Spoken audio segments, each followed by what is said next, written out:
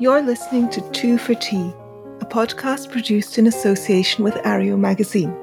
I'm your host, Iona Italia. This is a podcast about politics, society, science, and art. I hope to provide a forum for calm, reasonable voices from across the political spectrum and counter the current atmosphere of frenzied partisanship and hysteria. The podcast is entirely listener-supported. For early access to episodes, support us at patreon.com/Areo, A-R-E-O, or patreon.com/2fortea. Welcome to the conversation. Hello, everyone. Today I'm joined by Deputy Editor of Areo, Daniel Sharp, who will be my co-host, and our guest is Matt Johnson. Matt is a writer, and he is the author of the forthcoming book, How Hitchens Can Save the Left, Rediscovering Fearless Liberalism in an Age of Counter-Enlightenment, which is coming out later this year.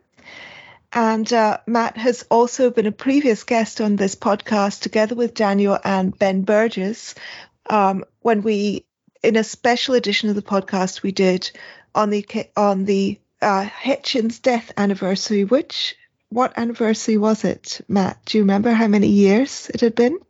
Yeah, I think it was the 10th. The 10th anniversary of Hitchens' death. He is sorely missed.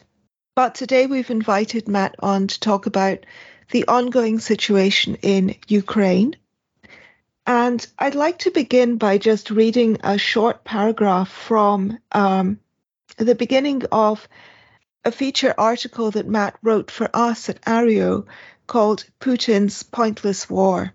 That was published back in February. So one of the questions will be how much, what has changed and how much and how that might have affected Matt's view of the situation. But meanwhile, let's begin here, which is the origins and causes of this war. I quote, "The Russian invasion of Ukraine has been in the making for a long time. It's a reverberation from the collapse of the Soviet Union 3 decades ago and the fall of the Russian Empire 3/4 of a century before that. It's also the product of Vladimir Putin's paranoid, embittered and power-addled mind. A mind steeped in a conspiratorial pseudo-history of Russia's role in the world and of endless imagined foreign plots to undermine that role. This is not NATO's war. It's not Ukraine's war. It's Putin's war, and he's the one responsible for all the horrors that will follow. In the months leading up to the invasion, many journalists and academics argue that it was caused by NATO expansion, that any great power would behave just like Russia if a hostile, or rather defensive, military alliance were marching toward its doorstep. People who say such things always ignore several pertinent facts. First, Ukraine was many years away from joining NATO, if its accession was going to happen at all. Second, the NATO countries on Russia's doorstep are tiny Baltic republics with a combined population of about 5.5 million people. And third, when Putin invaded and annexed Crimea in 2014, it was not because he thought Ukraine posed a military threat, but because after the Euromaidan protests there had led to the ouster of Ukraine's Moscow-backed kleptocratic leader, Viktor Yanukovych. He was terrified that Ukraine was becoming a modern Western democracy. I'm going to apologize briefly in advance for butchering any and all Russian and Ukrainian names cited in this podcast. I think it should also be Vladimir Putin, but I'm used to saying Vladimir, and I'm sure I will continue to say that. So if you're a Russian or Ukrainian speaker listening to this, my apologies. Bear with us. Okay, so let's begin there. What you've talked about Putin's kleptocratic and imperialist ambitions, Matt. Can you trace those back historically for us and show how that led to this to the invasion? Yeah. So Russia at the end of the Cold War was, let me think of a better way to put this, actually. One of the themes of the article that you were just reading from is the fact that Putin isn't necessarily trying to restore some semblance of transnational authority as it existed in the Soviet era.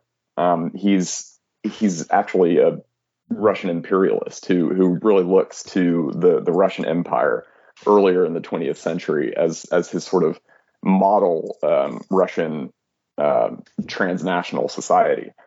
So it's kind of remarkable that he's consistently cited for saying that, you know, the collapse of the Soviet Union was the greatest geopolitical catastrophe of the 20th century. But he actually has made it clear in his speeches and his articles over the past several years that he views the Soviet Union as this sort of hodgepodge that didn't actually function all that well as a transnational entity. So he's just a classic Russian imperialist in many ways. I mean, it's more like the restoration of something resembling Tsarism that he is pursuing. It's much more based upon cultural and historical and linguistic ties than the ideological fabric of the Soviet Union. So I'd say that's the most important thing to remember when you're considering his ideological and historical motivations. What were the immediate triggers of this war? Can you trace from 2014, maybe up until the beginning of the Ukraine invasion, what you think was going on in Putin's geopolitics? And maybe also talk a bit about how the war has been going since then. Yeah, so Putin is just a revanchist and imperialist leader. In 2013, there was something called the EU, or I think it's the Ukraine-EU Association Agreement, which a lot of Ukrainians were in favor of because it would establish stronger diplomatic, political, and economic ties with Europe. And when Viktor Yanukovych went back on it and decided to take a multi-billion-dollar bribe from Russia instead of honoring the wishes of the Ukrainian people to, you know, become more closely integrated with Europe, Ukrainians were outraged and they took to the streets to protest. An anti-protest bill was passed in, I think, December of 2013, but that didn't deter people. And then Ukrainians ended up filling, you know, Maidan Square and other parts of Kyiv, protesting this decision to you know, keep Ukraine within Russia's sphere of influence or Russia's orbit. And those protests turned violent, and around 100 people were killed. And this is something now referred to as the Revolution of Dignity in Ukraine. And this horrified Putin because his president, I mean, his sort of puppet in the country, was ousted by, you know, genuine democratic uprising. And the last thing he wants in the world is for a successful Slavic democracy to put the lie to his claim that the Slavic peoples have to be ruled by strongmen like him, that they can't become part of the international system of commerce and political organization that has you know, provided such remarkable benefits to Western Europe and the United States and so many people around the world. So that was the trigger for the invasion and annexation of Crimea in 2014. And that should have been the wake-up call that Putin's revanchism will just be relentless. I mean, he will not allow his neighbors, or would not allow his neighbors, to move toward the West, no matter how much democratic sentiment was behind that decision to move toward the West. And I just don't think that the Western world appreciated what they were dealing with when he invaded and annexed Crimea. I mean, it was inconceivable to people in the Obama administration. I think at one point, John Kerry said this is just 19th century behavior. This just isn't how countries act in the 21st century.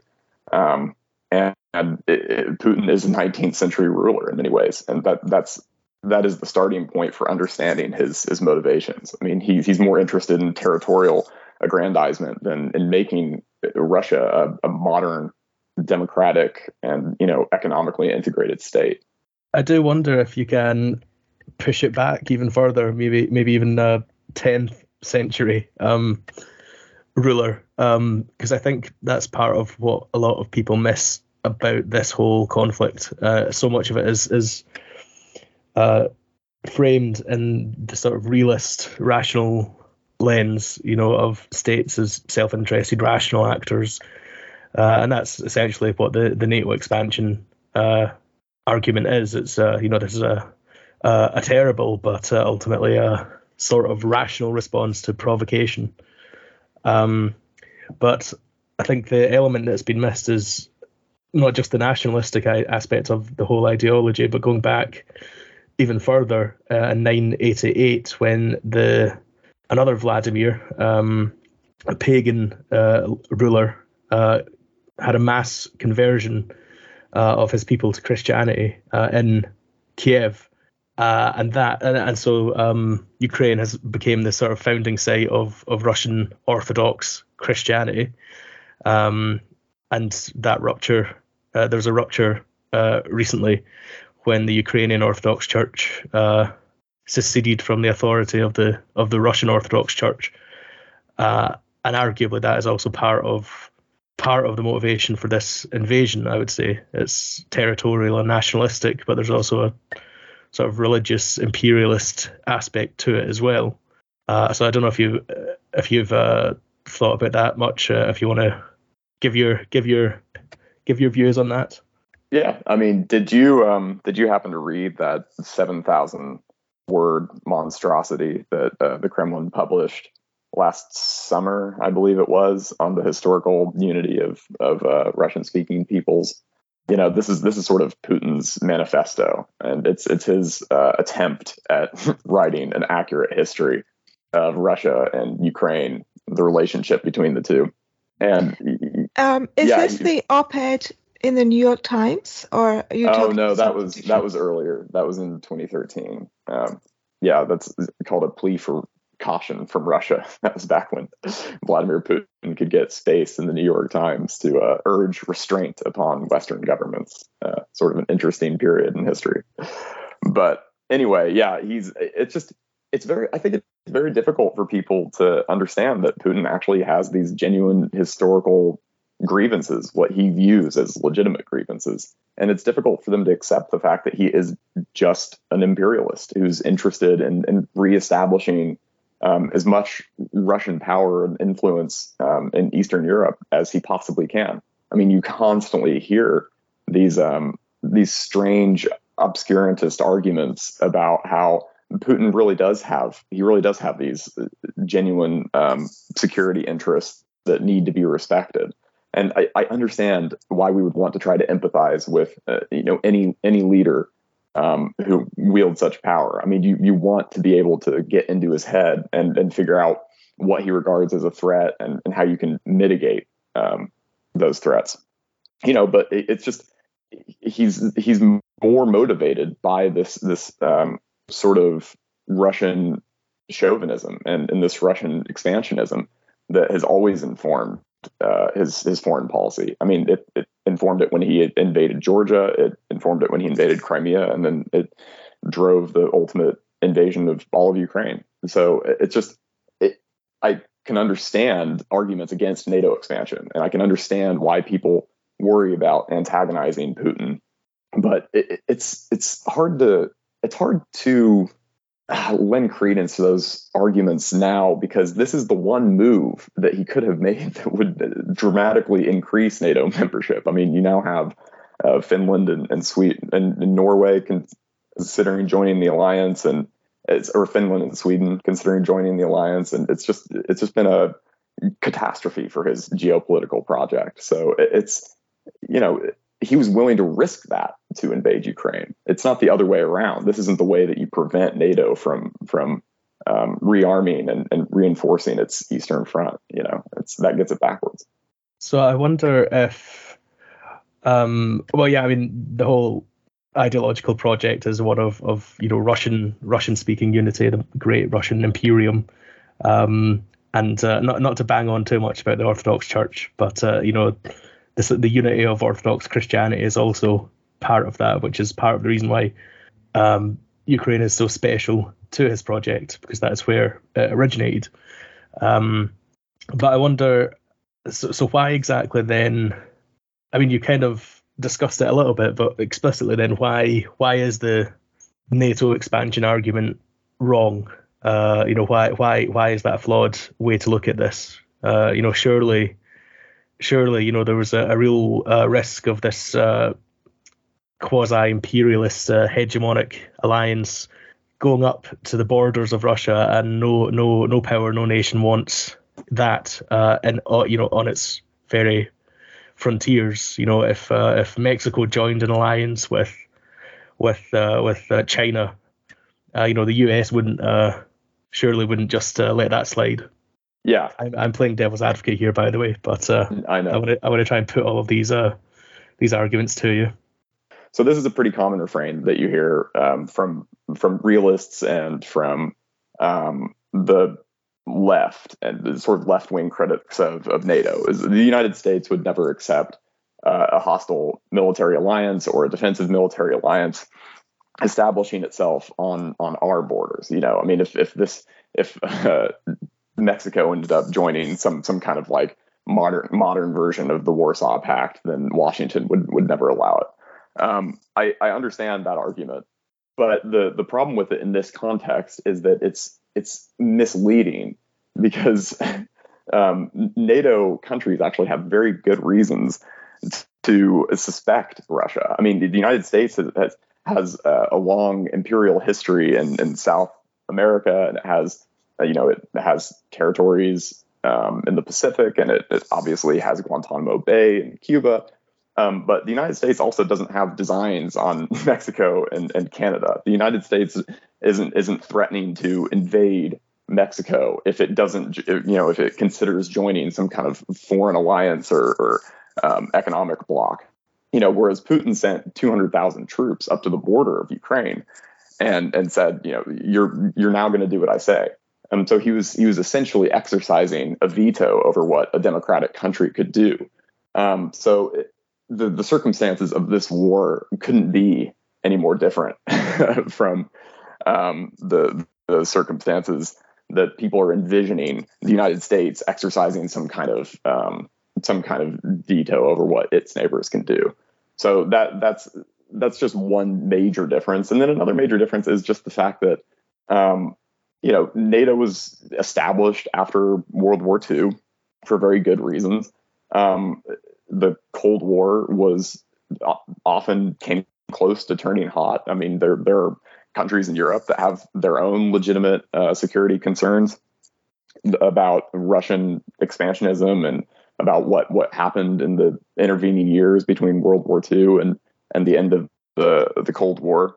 So it's a big stretch to claim that the United States is behaving somehow hypocritically by defending its NATO allies and insisting on democratic sovereignty being respected on the continent.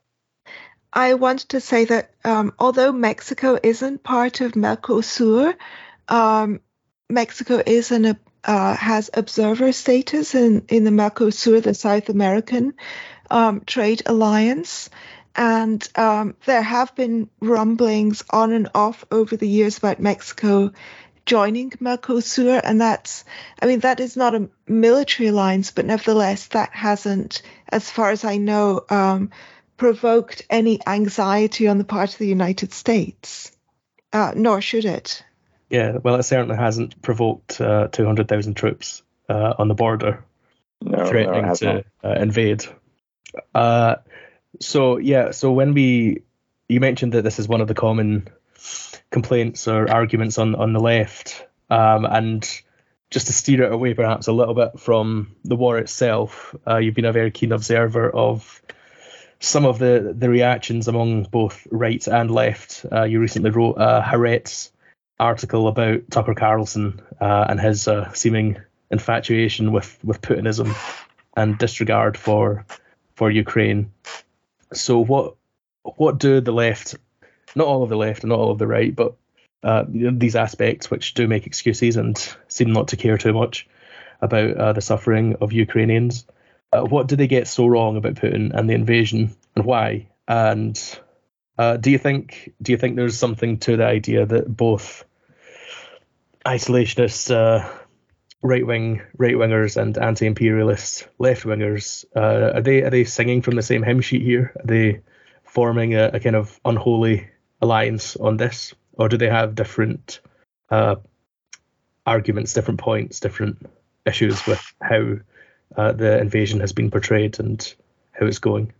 Well, there are always going to be differences between the sort of populist, isolationist right and the anti-imperialist left.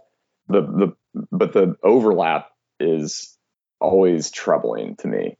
I mean, these days you'll see Glenn Greenwald on Tucker Carlson pretty much constantly. I mean, and they're always talking about peripheral issues. So they're always talking about, the fact that in the U.S. media, it's according to them very difficult to criticize Zelensky, or it's very, very difficult to express misgivings about American support for the war in Ukraine. And they'll tell you that this is a form of censorship, and we're now wrapped up with war fever, and they always bring up issues like that because it's very difficult for them to talk about the core issue, which is the fact that a democratic country was invaded by an imperialist dictator. And it doesn't fit very neatly into their respective worldviews. I mean, you have a guy like Glenn Greenwald who, when Putin invaded Crimea, immediately started writing articles about Iraq. And Noam Chomsky immediately started writing articles about Guantanamo and Iraq. So when horrible things happen around the world that can't be attributed to the United States or its allies, there is a contingent on the left that automatically has to find a way in which the United States is either somehow responsible for the current crisis or in some way comparably guilty. In some way it has the Western countries have committed similar crimes or worse crimes. And that this is just, I'm not sure exactly what accounts for this really deep-seated masochistic tendency on some factions of the left. And you're starting to see, and you've actually been seeing for some time, a similar phenomenon on the right. I mean, you have people like Pat Buchanan, who really prefigured Trump in many ways. And he writes these articles about how, the Ayatollah called the United States the Great Satan, and he may have been right about that, and he's had a big influence on Tucker Carlson, who looks at the United States as it exists today and just sees a country sort of sinking into some kind of dystopian, woke hellscape. And he's just, these are people who see a guy like Putin as somebody who's just a more conventional, orthodox, right winger. And they it's not that, I'm not saying that Tucker Carlson really sympathizes with Putinism per se, but he does sympathize with this sort of generalized hostility toward the liberal democratic international order, which has existed for many decades and which has provided security and economic prosperity for millions of people around the world, billions of people around the world. So it's what actually feeds this strange tendency on the left and the right is, it's hard to understand. It's certainly hard for me to understand, but the fact that when something like this happens, you have these factions reliably banging on about the crimes of the United States and how Zelensky is actually the dictator, which is something Tucker Carlson has said in his nightly monologues. Then you have something very strange and rotten at the core of these ideologies. I mean, they seem to be more motivated by hostility toward the West than by anything positive, by any actual ideas of their own. So yeah, it's a strange strange world we're living in. Yes, it's quite important to note that it's not particularly new. It's just a bit more visible and visceral these days. But Pat Buchanan, his hatred for America as he sees it goes back a long way, as does left wing anti-imperialism. But that's all been ably documented, so we shan't get into that here. I just want to put another one of those devil's advocate arguments to you. You say that Russia has invaded a democratic country, but isn't Ukraine, very corrupt? Didn't Zelensky ban left-wing parties? Isn't he a rich billionaire or millionaire himself? Aren't they just as bad as each other? Yeah, this is an argument that comes up frequently. So Ukraine is a democracy. Zelensky was elected with 73% of the vote. It's a flawed democracy. It's deeply corrupt. There's no question. Some of Zelensky's wartime moves deserve criticism. I mean, I don't have a problem with people pointing out that he has been hostile toward other political parties. He has been, sort of illiberal after the invasion, and he declared martial law in Ukraine, and these are the sorts of things that happen in wartime. To put him on all fours with Putin is just a screaming absurdity. I mean, he was moving Ukraine toward a much more liberal democratic direction. And there's just no question that the country was, especially compared to where it was under Yanukovych and under other recent regimes, moving away from the Putinist model. It's a flawed democracy, but it's a democracy nonetheless. Whereas Putinism has just absolutely rotted Russia from the inside out, and it's only becoming more authoritarian and terrifying amid the war in Ukraine.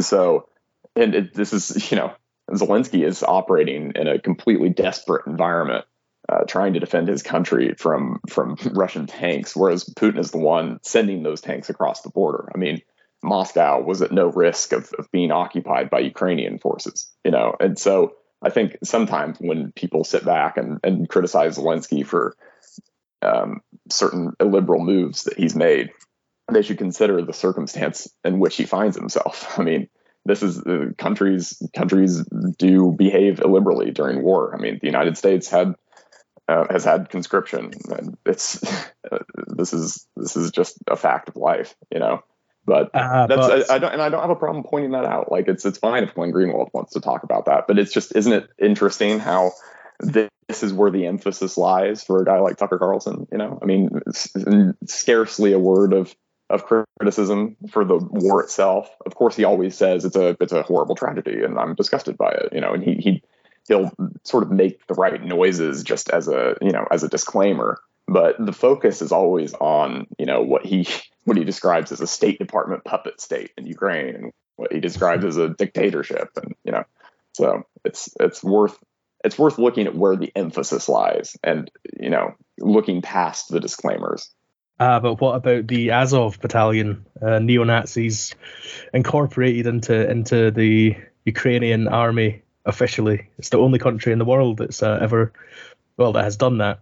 What about, isn't that why Russian forces have been concentrating so hard on Mariupol? Because that's where the Azov battalion is concentrated at the moment. Is there maybe something to Putin's claim to be denazifying Ukraine? Yeah, for one thing, I think the decision to sort of incorporate the Azov battalion into the Ukrainian armed forces was probably a practical decision made so you don't have some sort of sectarian war taking place within the war. I mean, you can sort of imagine what would have happened if Zelensky would have said, okay, well, I mean, all of these guys with guns are banished, and we're not going to let them fight for Ukraine. I mean, it would have been a catastrophe. So that's the first thing to consider. And the second thing to consider is the fact that every military on Earth probably has far right elements in it. Every military on Earth has people with unsavory views in it. I mean, the question is, what sort of force are we dealing with on the whole? And I would say in Ukraine, it's just a lot of normal people fighting to defend their country from occupation. So yeah, it's true that there are far right elements in the Ukrainian armed forces, just as it was true that there were far right elements in the Euromaidan movement. There are fascists in Ukraine. They exist, but the vast majority of the people protesting in Maidan and the people fighting in the Ukrainian armed forces now are just normal people. With actually democratic aspirations that we should respect. So this is yet again, I mean, you look at certain people on the anti-imperialist left, people like Max Blumenthal, who runs a site called the Gray Zone. I mean, he's constantly talking about the Azov battalion, and he's talking about how the theater bombing was potentially a false flag operation, conducted by the Ukrainians themselves, and he's just scraping around constantly for a counter narrative. He has to find a narrative outside of the one that's so screamingly obvious to everybody else, which is that Ukraine has been invaded because Putin doesn't want a democracy next door. That's the story, So yes, on that front, I think. You mentioned that Tucker Carlson always gives his little disclaimer about how terrible the invasion is and how sorry he is and all of that. It strikes me maybe that the leftist version of that is okay, yes, we feel very bad for the working people of Ukraine. It's all and all the workers of the world should unite and be in solidarity with each other, which means we have to de-escalate this war, which means we have to come to some sort of peaceful arrangement.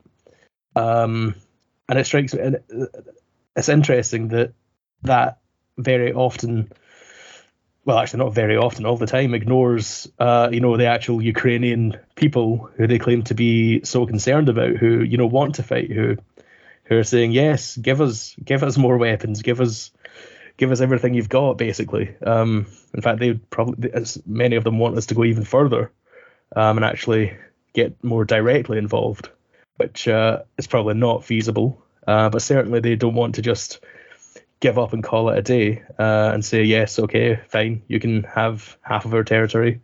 The anti-imperialist left kind of ignores the genuine feeling among lots of ordinary Ukrainian people who are just fighting for their country and for their right to have a democracy. It also strikes me as slightly ironic.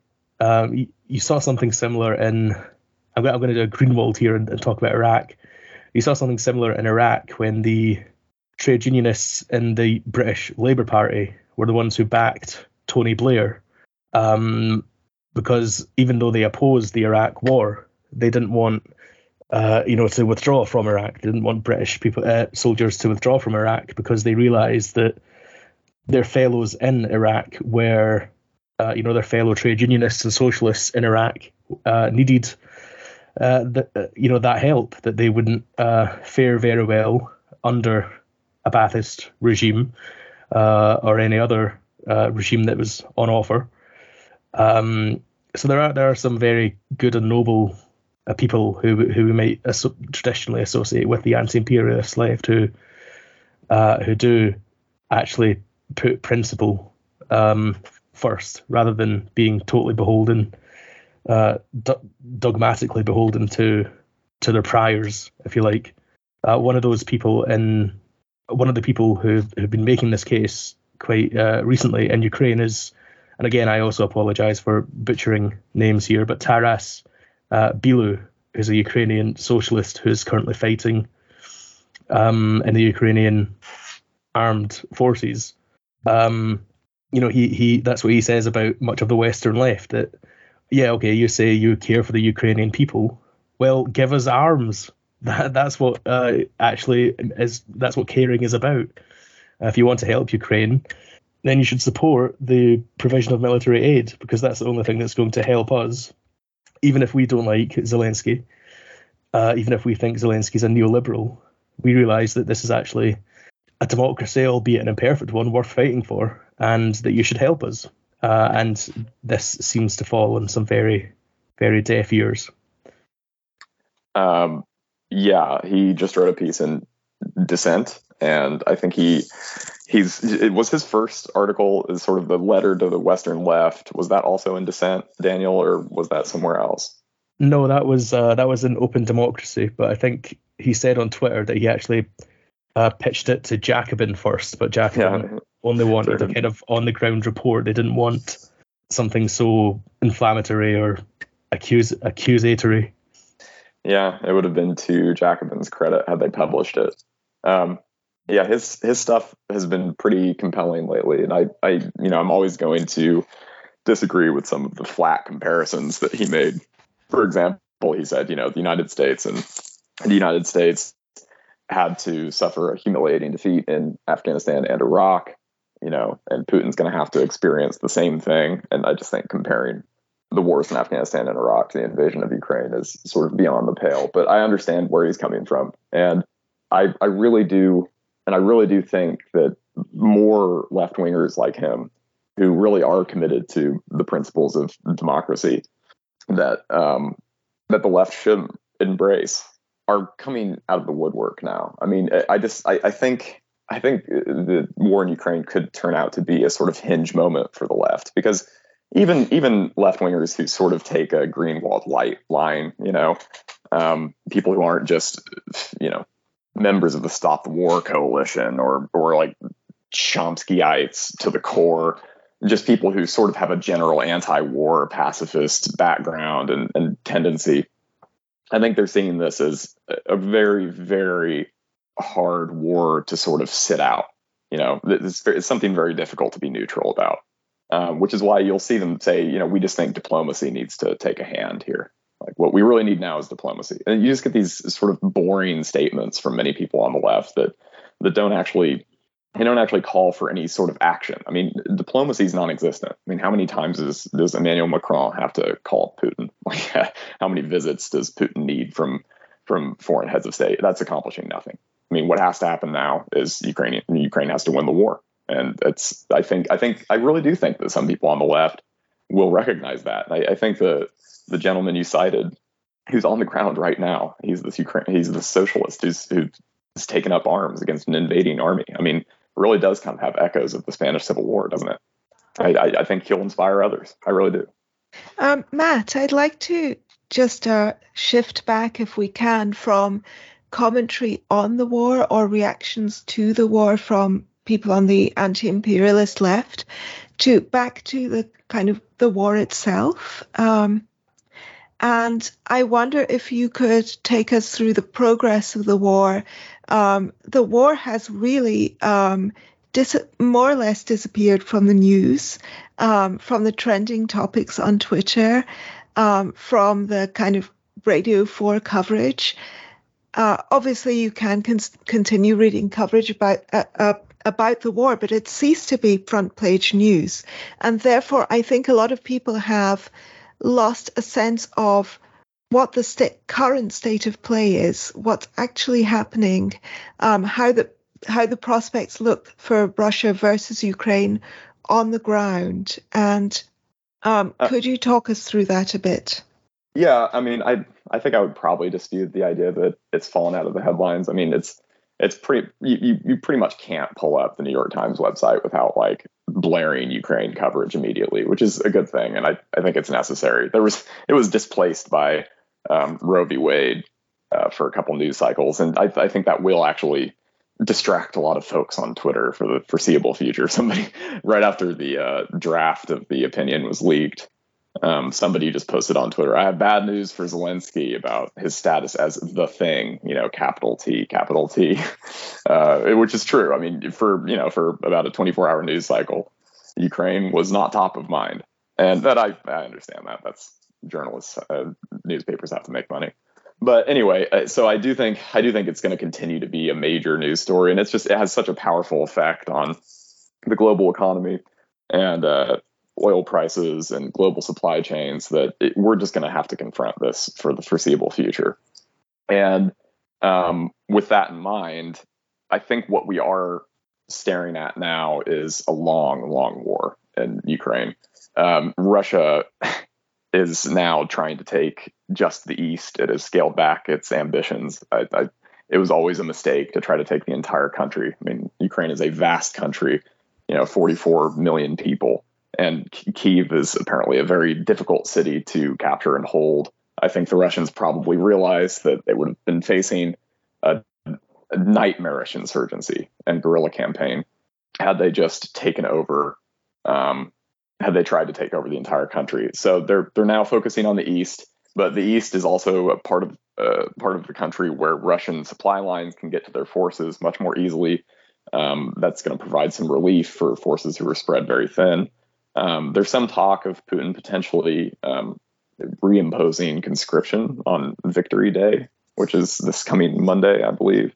Not sure when this podcast is going to come out, but that remains to be seen. And I've read a lot of analysis on the other side that would be a disaster for Putin, because he would have to admit the war wasn't going well. It would implicate a lot more Russians in the fighting. It would remind mothers and fathers that their kids can now just be called up and sent in. So he might not want to take that step, especially considering the fact that his ambitions have been scaled down a little bit. But Ukraine has just seen pretty remarkable battlefield success due to this huge influx of weapons from the West and just the resilience of the Ukrainian fighters. I mean, it's pretty extraordinary how Russia's military has been exposed as far less competent and less functional than people thought.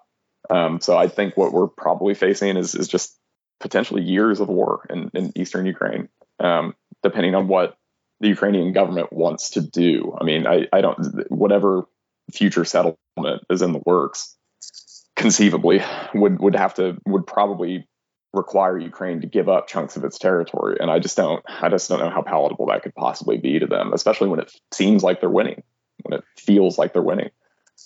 So yeah, I mean, that was the major surprise, apart from the invasion itself, was just how fragile the Russian army seems to be, and how strong the Ukrainians were. I think there was a general expectation that if Russia did invade, then it would be over in a matter of days. And I think whatever you can say about Zelensky and whatever criticisms you have of Ukraine as a country or as a democracy, you can't really deny the fact that they've shown incredible bravery and resourcefulness in being able to resist the might of Russia. I do wonder what do you make of the view that this has kind of shown that Putin has lost his edge a bit. He's been isolated during COVID. He used to be seemed to be quite a smart actor when it came to getting what he wants. He waged a very long campaign to stir up discontent and division in the West, with misinformation and trolls and all the rest of it, to interfere in elections. He seemed to be doing pretty well until now. It seems to have united the West a bit more than it has been for quite some time, even, again, if not perfectly so. So has I suppose that's a two-part question. Has Putin gone off the deep end slightly, lost his edge? And, what have the effects of this war been on the West? Do you think this unity, again, not a perfect unity, but quite an impressive development nonetheless, do you think that will last? Do you think it's just a temporary blip in the seeming disintegration of the West? Yeah, I can't. I mean, I certainly can't comment on Putin's mental state. I mean, I have read a lot of terrifying commentary about how he's been very isolated during the COVID-19 pandemic, and how this isn't vintage Putin. He did always seem as aggressive as he was. He did always seem pretty measured. I mean, Crimea was sort of an easy play for him in many ways. It had overwhelming support from the Russian people. And it was a Russian-speaking part of the country, and it was a limited engagement. I think it probably went even better than he ever imagined it could. and that's partially because the West didn't stand up like it should have. But yeah, I really don't know if this is like a different Putin. You'd have to ask a Putin expert that question. But will the sort of newfound solidarity and unity in the West last? I'm hoping it will, and I think there's some pretty good indications that it will. I mean, seeing Germany essentially double its defense budget, seeing NATO membership expand right before our eyes. I mean, it's just, there's the concern for potential NATO members now is that they might not be able to get into the alliance quickly enough. I mean, that's what I believe Finland expressed that concern. Like, will we be able to join before Putin can, launch some kind of attack on our country? I mean, that's a pretty extraordinary shift, and it's just more evidence that Putin's strategy has completely backfired. And then just the sanctions regime, which is unprecedented. I mean, this is really an unprecedented period of economic warfare. I just don't think we've ever seen such effective economic attacks before. I mean, because they really have put Russia in a horrendous economic position and isolated Russia like never before. And Europe just agreed to impose an embargo on Russian oil. I mean, that will take effect slowly, and countries like Hungary and Slovakia will have these carve-outs, which will allow them to sort of impose the embargo at their own pace or over the course of a couple of years. But that's still a huge move for Europe, and it's deeply politically risky. When some of the fervent support for the Ukrainians dies down, Europe is just going to be left with very high fuel costs, and this war will probably extend to the winter, and then you're going to be facing a lot of backlash, and the Le Pens of the world will be able to take advantage of that backlash. But Europe is still willing to take that risk, and they have a remarkable amount of agreement. I mean, you have holdouts like Viktor Orban, who's going ahead with his Russian-backed nuclear plant, and who's saying that a full embargo of Russian oil will just destroy the Hungarian economy. But he's always been a Putin sympathizer. These other countries.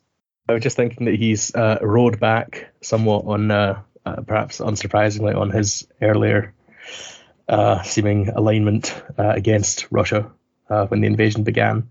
Hopefully we just don't listen to the Le Pens and the Orbans and Gerhard Schroeder for that matter. Oh my God. Yeah, I just think that Orban was under so much pressure from the EU to sign on to the sanctions package, because you can't have a dissenting vote in the EU. And this is something that the rest of the bloc wanted so badly. And I just think it's a fight that Orban wasn't willing to pick, but he's been dragged into it. Yeah, I do worry slightly that, I think most of this should have been done quite long ago. It should, after Crimea, if not before. But it's welcome that finally the West seems to be really doing something about Putin. But I do feel like it's slightly late. He's clearly been a menace for about a decade or so now, at least. And it does feel a bit too little, too late, or not too little perhaps, but a bit too late. Yeah, Iona, did you have a question? Oh, yeah, I was just going to say that Garry Kasparov has been warning about Putin's ambitions for a decade. Yeah. I mean, he's been extremely hawkish. Like, he was going for a no-fly zone pretty early on, pretty much immediately. And I understand the desire to impose a no-fly zone, and I know that plenty of people in Ukraine were calling for that, but I do think NATO and NATO countries and the United States in particular made the right decision by holding off. Because, look at the way the war is going. There's a reason why Lloyd Austin, a week or so ago, said that our ultimate goal is to degrade Russia's capacity to launch wars like this. People made a huge deal out of that comment as if it was just some complete revelation, and all the people who are constantly on the lookout for regime change policies were screaming about how the United States is yet again seeking regime change, and I just think that was so overblown. Of course, your ultimate goal when you're funneling weapons into a war is to degrade the capacities of the other side. I mean, it seemed like such a huge explosion of hand-wringing over what struck me as something close to nothing. But I mean, the reason Austin is saying stuff like that is the fact that the United States thinks, I mean, we think that this war could be won. And that's why Biden has ramped up assistance to Ukraine so dramatically. I mean, we're providing Ukraine with a staggering amount of support now, logistical support, military support. I mean, I think American officials should stop boasting about killing Russian generals. I think that's an idiotic thing to do. But and I see now that we're also boasting about having a role in the sinking of Russia's destroyer. Well, it's just. Everybody knows that the United States is fighting on Ukraine's side. I can't think of anything more inflammatory than a U.S. intelligence official saying like, "Oh yeah, we're just picking off their generals one by one." I mean, this just seems like a really reckless thing to be doing.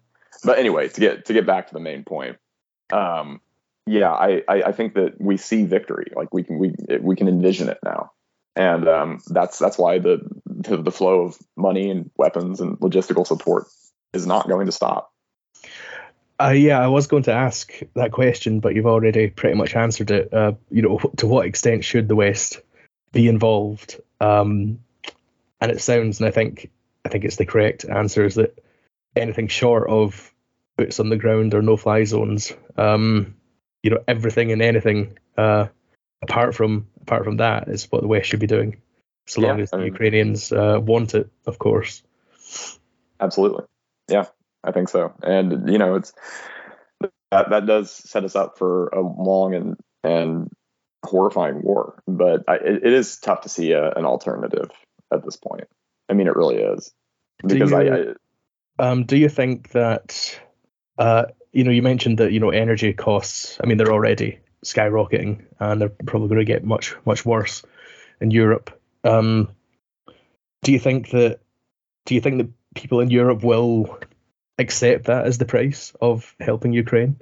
I don't know. I mean, France has parliamentary elections coming up, and the concern is that while Macron won convincingly, Le Pen gained a lot of support, and she was much closer to winning this time than she was in 2017.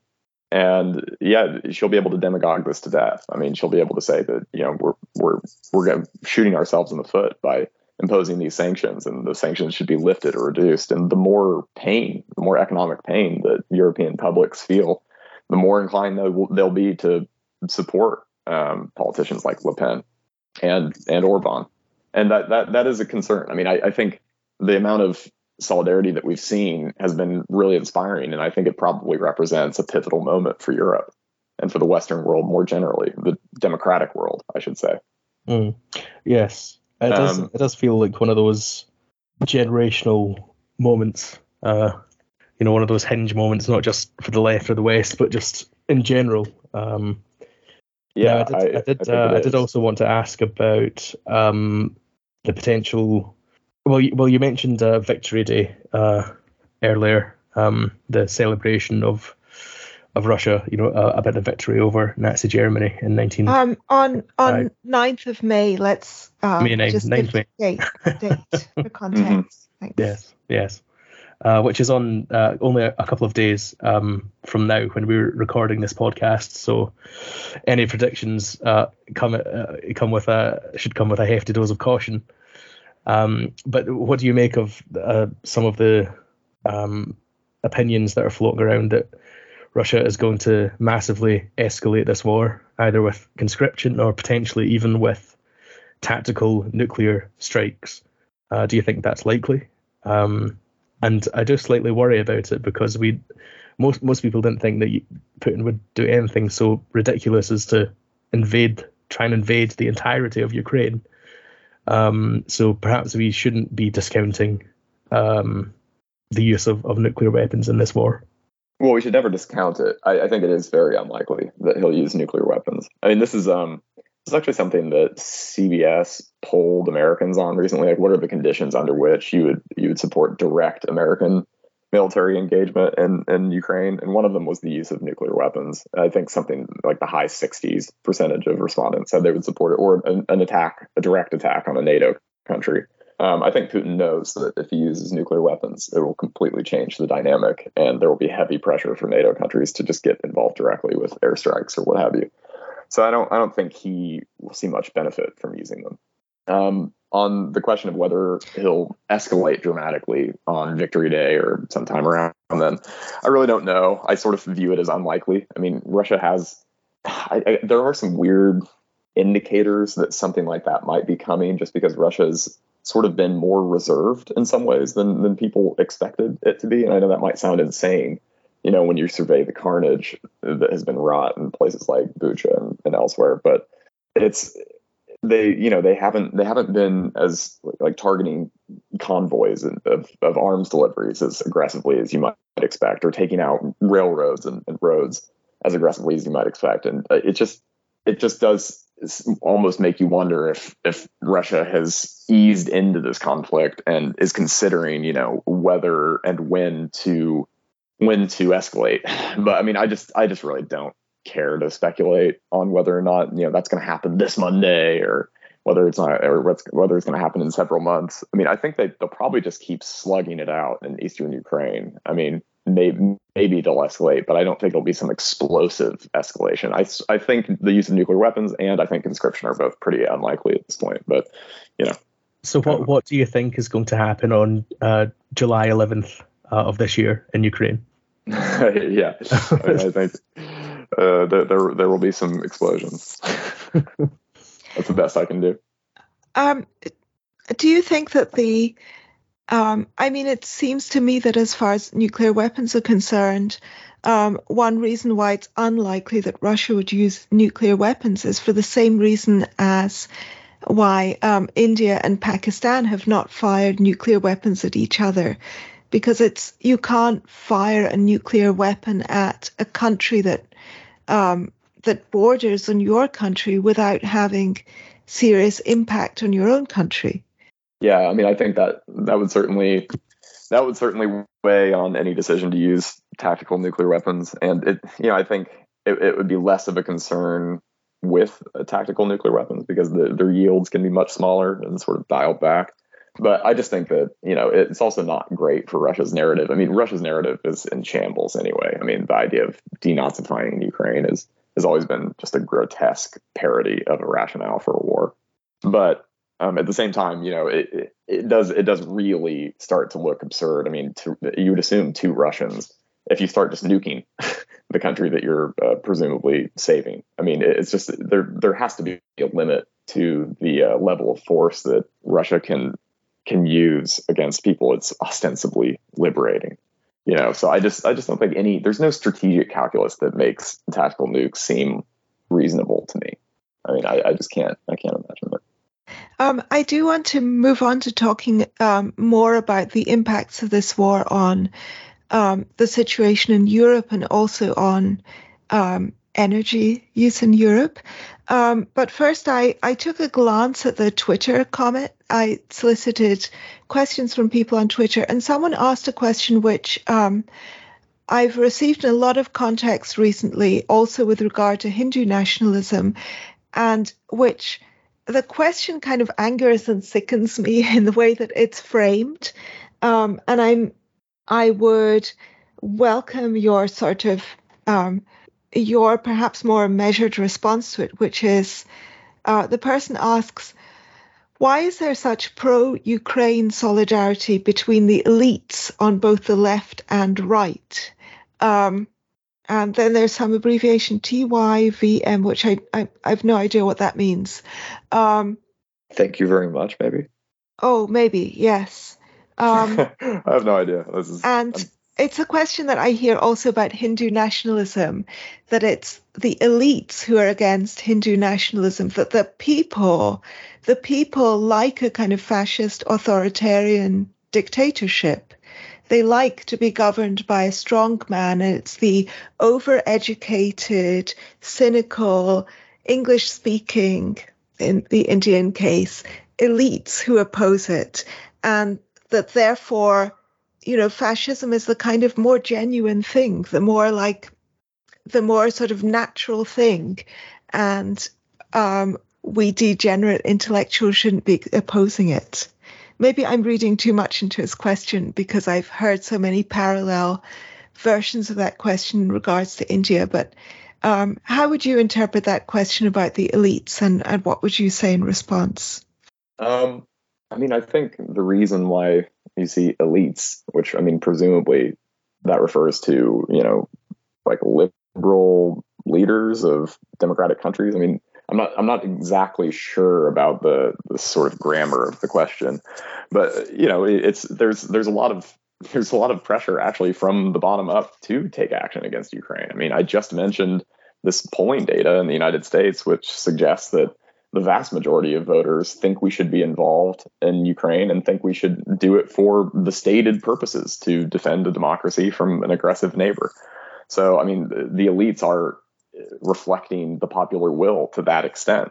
But at the same time, what Daniel and I were just discussing, the sort of pull of populism and nationalism and retrenchment will probably become stronger as the war drags on. Because, the initial shock of the invasion, the horror, these images of people hugging their daughters and wives for the last time and heading off to battle will eventually subside, as it always does.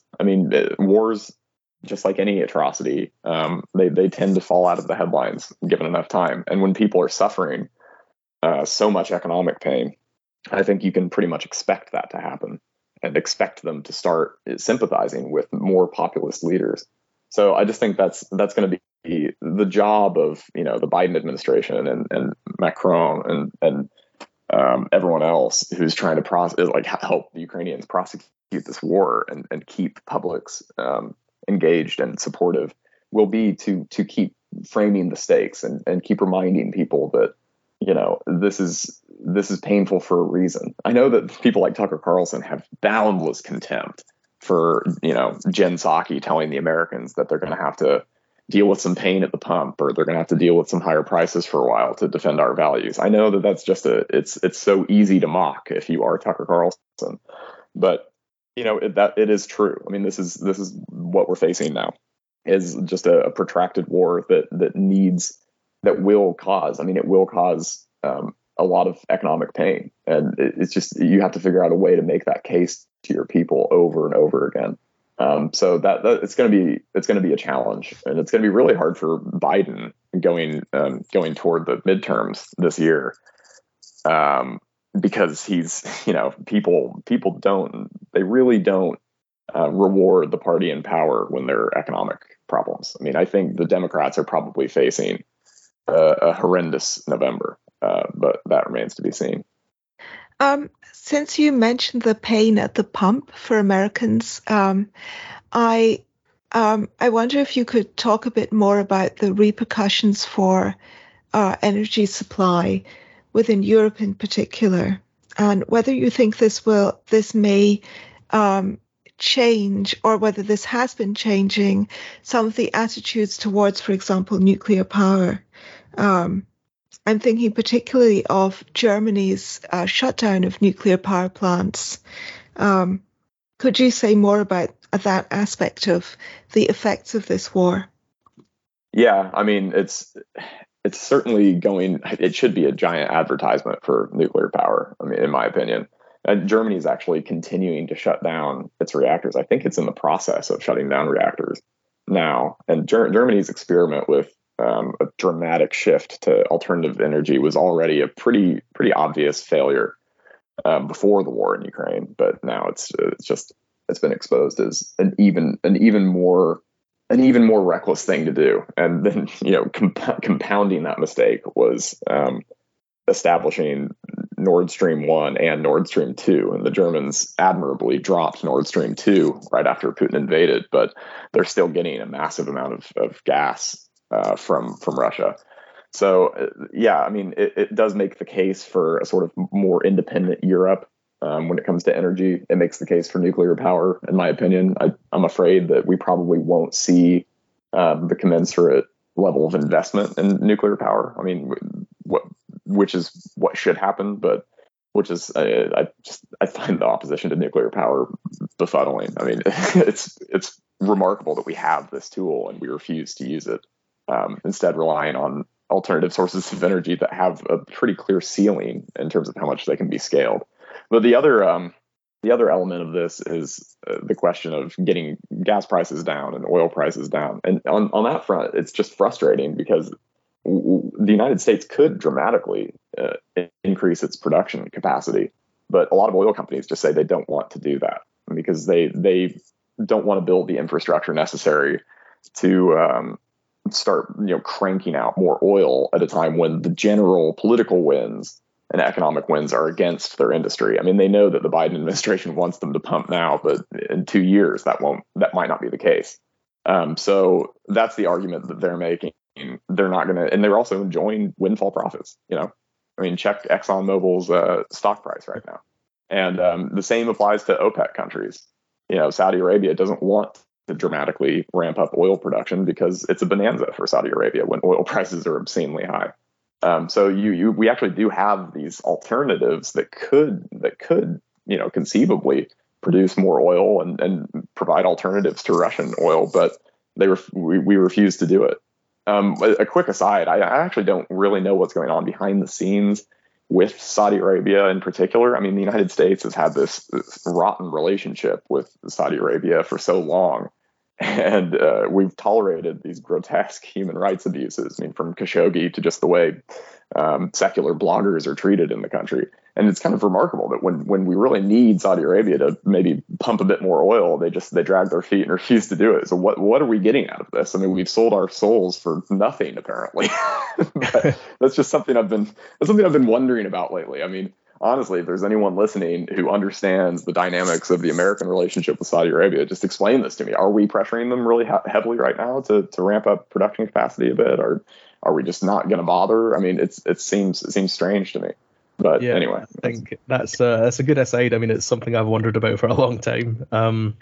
I think the alliance with Saudi Arabia is just the most stupid foreign policy decision that our elites ever made, if you like. Yeah, I think it's been supporting this, their pointless war in Yemen has been a bizarre policy. That was something that Biden. This is a country which is funding indoctrination into jihadism worldwide. That's all. That's all. Yeah, this will always be a mystery to me. I mean, I think there's a powerful Saudi lobby in Washington, and I just think the relationship is old and deep.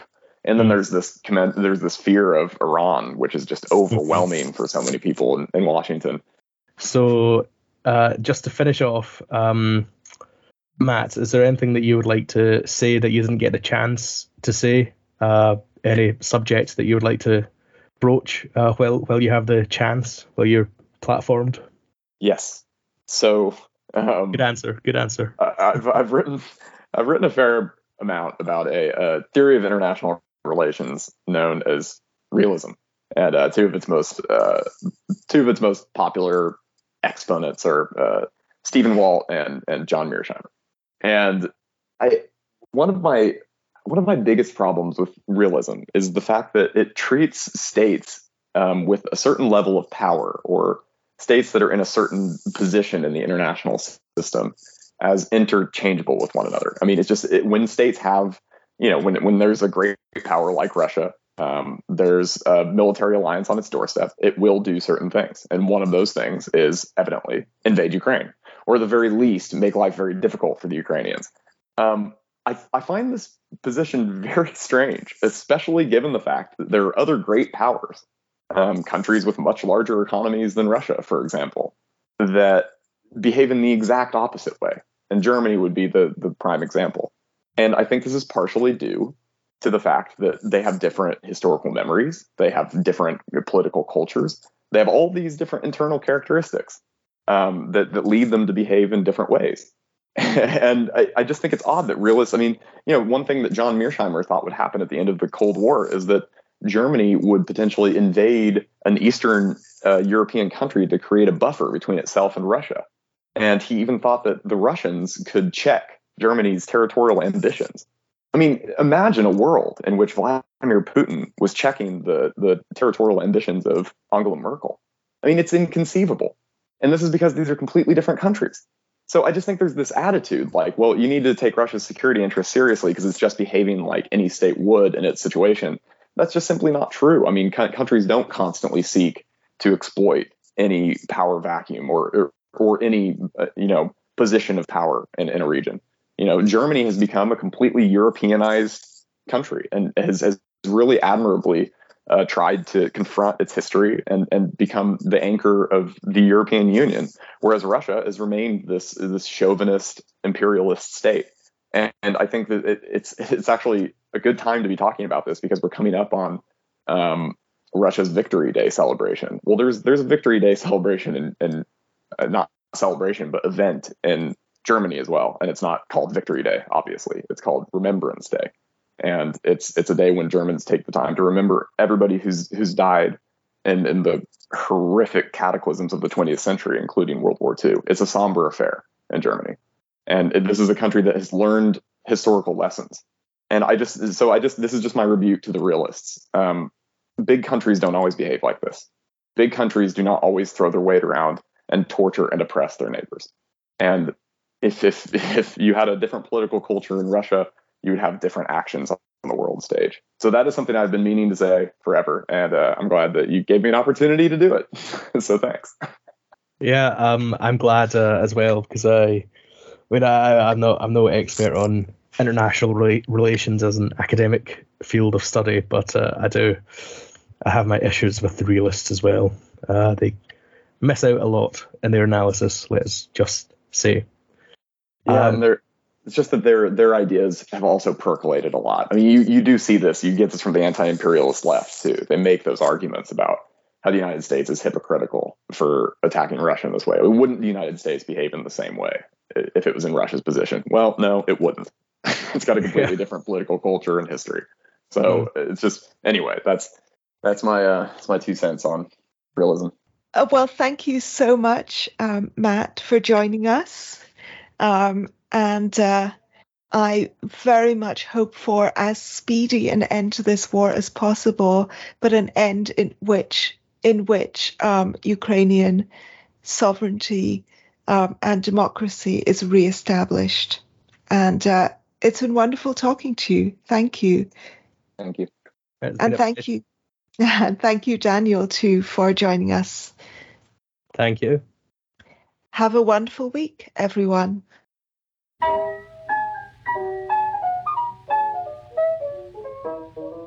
You have been listening to Two for Tea, a podcast hosted by me, Iona Italia, and produced in association with Ario Magazine, with the assistance of sound engineer Justin Ward. Show notes are provided by Daniel Sharp. If you enjoyed this episode, share it widely, leave a review on your favourite podcast app, and please consider supporting us at patreon.com/Ario, AREO, or patreon.com/2fortea. Have a wonderful week.